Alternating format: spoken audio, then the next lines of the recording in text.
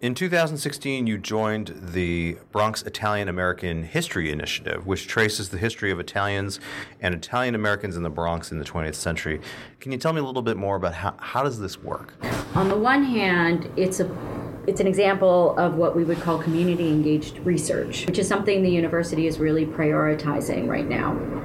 And basically what that means is that you kind of go outside the university walls and you engage with the local community. And what we aim to do is collect stories from Italians and Italian Americans who grew up in the Bronx. But eventually, we are going to involve them in the design of the project. It used to be you would talk to them and that would be it.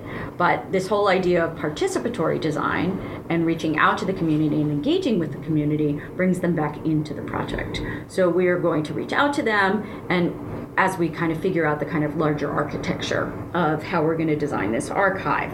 But we do want to think about their experiences and their memories and contextualize them in the racial and ethnic fabric of the Bronx, and look at how their experiences compare with African Americans, with Latinx, and with other white ethnic populations.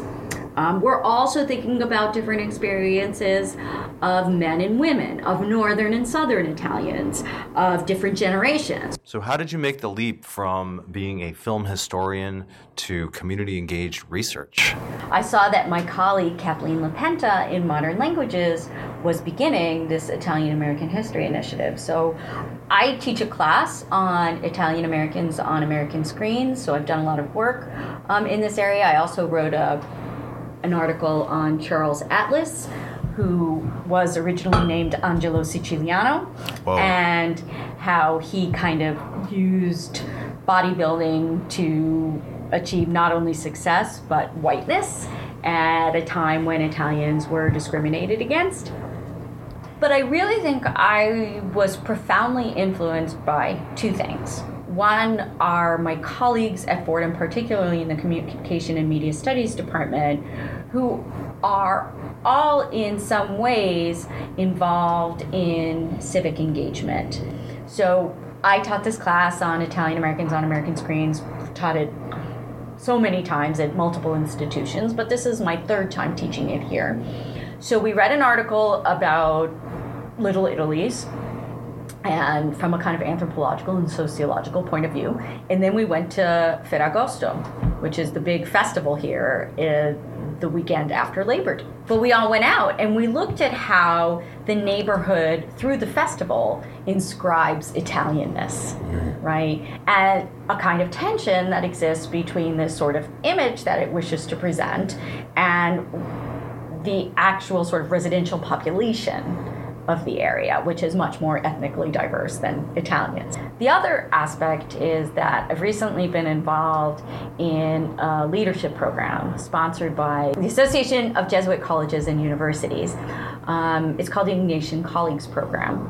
Part of this, you attend different seminars and workshops, but you also do a service immersion trip. And I went down to the border. I worked with the Kino Border Initiative for a week, and as a kind of witness, right?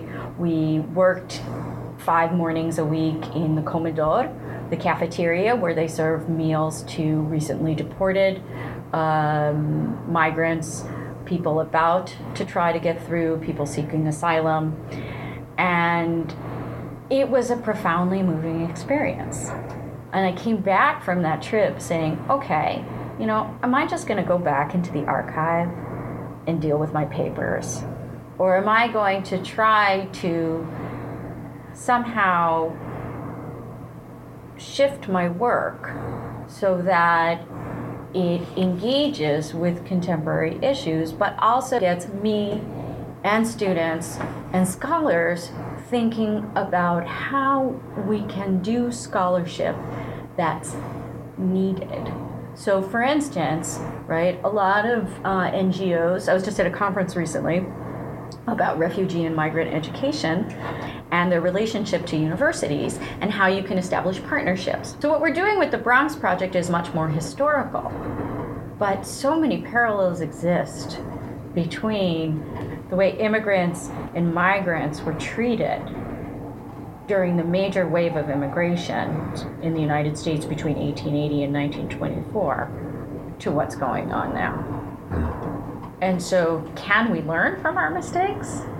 Right? I can bring, I hope, a historical perspective, and then with that historical knowledge, help to empower students and scholars as well to think about what it means to be an academic in the 21st century. I think that it's about choosing an issue that matters to you and trying to affect change with that issue. So I'm dealing with a historical project on immigration. Shouldn't I be working on immigration issues right now? Shouldn't I be out there in the field? Shouldn't I be working with migrant communities? Shouldn't I be working to bring attention to these issues so that we don't make the same mistakes again? So that we don't block a ship of immigrants like we did during World War II, right? A ship of Jewish immigrants who had no place to go. Because again, right, it goes back to this issue of entitlement.